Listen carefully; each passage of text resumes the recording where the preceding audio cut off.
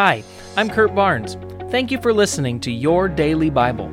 It's my prayer that you would be continually growing in your relationship with Jesus and that this podcast would be one of the many tools that the Holy Spirit is using in your life to bring about transformation.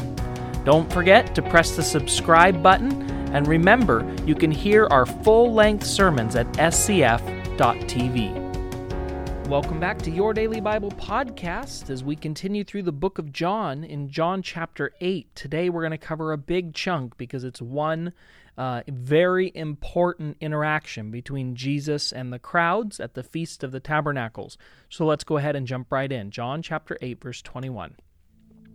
Once more Jesus said to them, "I'm going away, and you will look for me, but you will die in your sin. Where I go, you cannot come." This made the Jews ask, "Will he kill himself? Is that why he says, 'Where I go, you cannot come'?"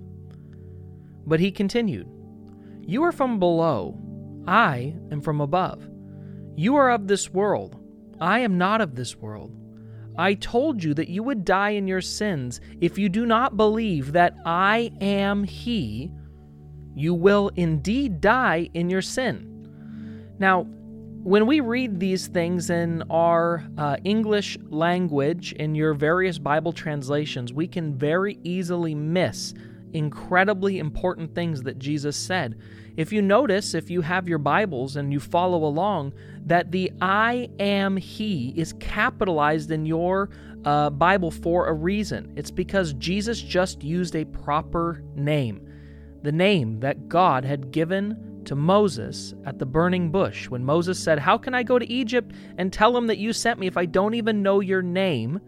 God gave Moses his name, Yahweh, I am. And Jesus just said, "If you do not believe that I am he."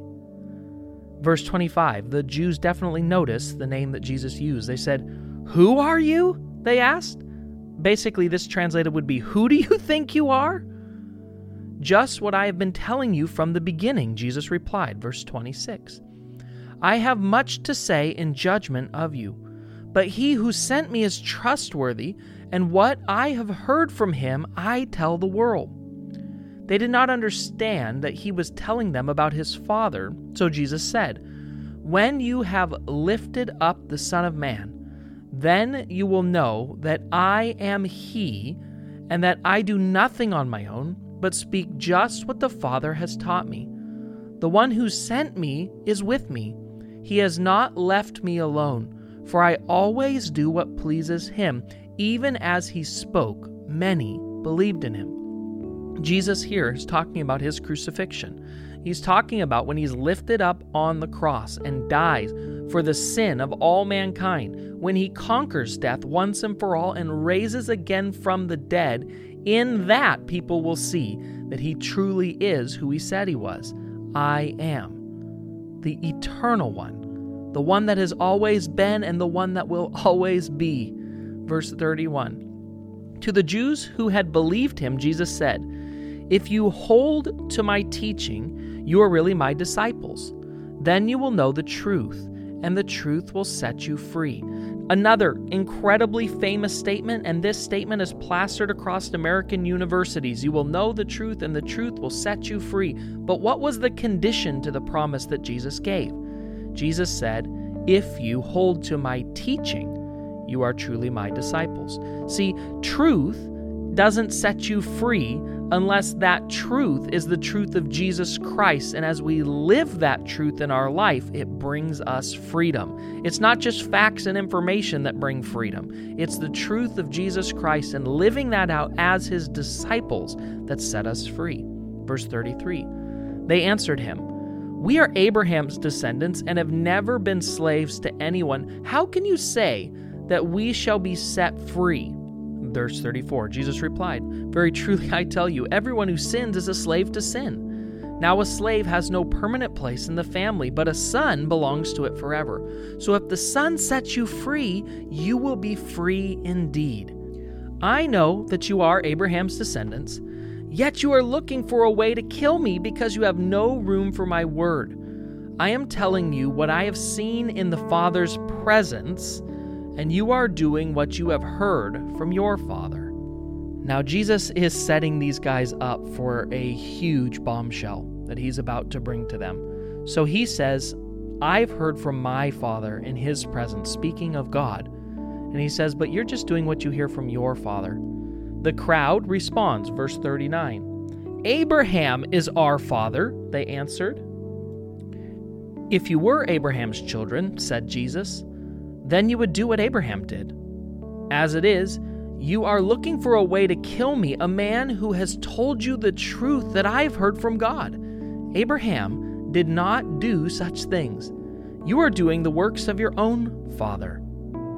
"We are not illegitimate children," they protested. "The only father we have is God himself." Notice the progression here. At first, they say, "No, we're Abraham's children." And when Jesus challenges that, they go to the next level. No, we are God's children. Verse 42, Jesus said to them, "If God were your father, you would love me, for I have come here from God. I have not come on my own. God sent me. Why is my language not clear to you? Because you are unable to hear what I say.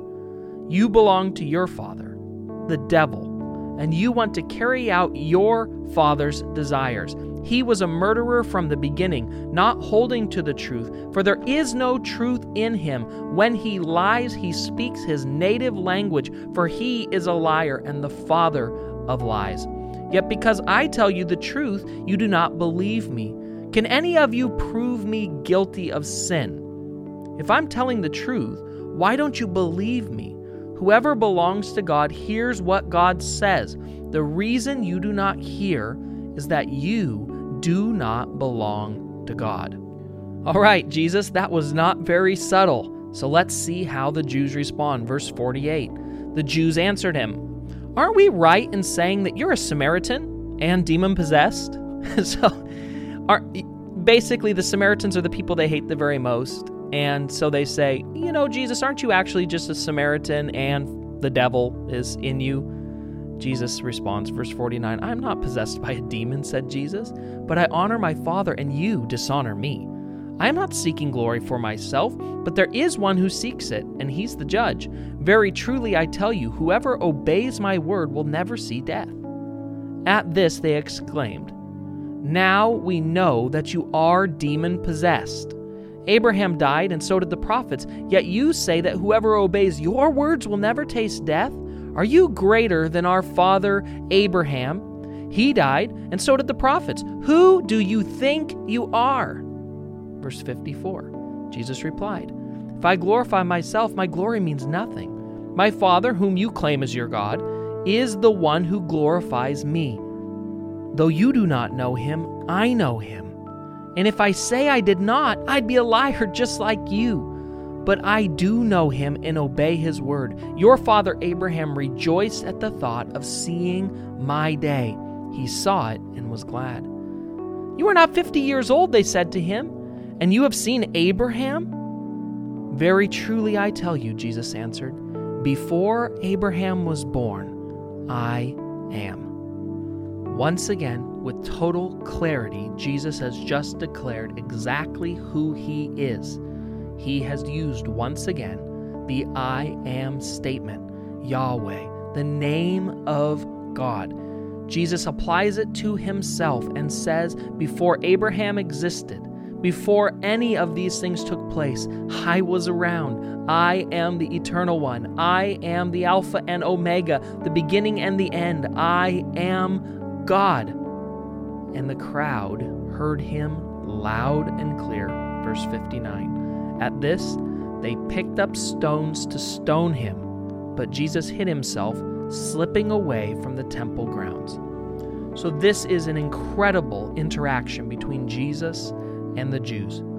At the end of it, they physically picked up stones to carry out an immediate act of judgment for the crime of blasphemy. They're so upset at the words that Jesus has just spoke that they're ready to carry out the death penalty on the spot. And what was it that has them so upset? Well, Jesus made clear to them that they're not followers of Abraham and not children of God because anyone who follows the teachings of Abraham and anyone who claims to be the children of God receive Jesus Christ as their Lord and as their Savior. Anyone who believes in the Father and really truly follows Him will follow Jesus as well, because Jesus and the Father are one. Jesus is the exact representation of the Father. So in order to follow Him, you have to follow the Son. Let's pray. Father, thank you that you sent your Son, that He brought such clarity in His teaching to us, that He didn't hide His words, that He didn't try to make the crowds happy, but that He spoke the words that lead us to eternal life. Thank you for your word that's been preserved to us, and I pray that your Holy Spirit would help it to come alive in our hearts today. In Jesus' name, amen.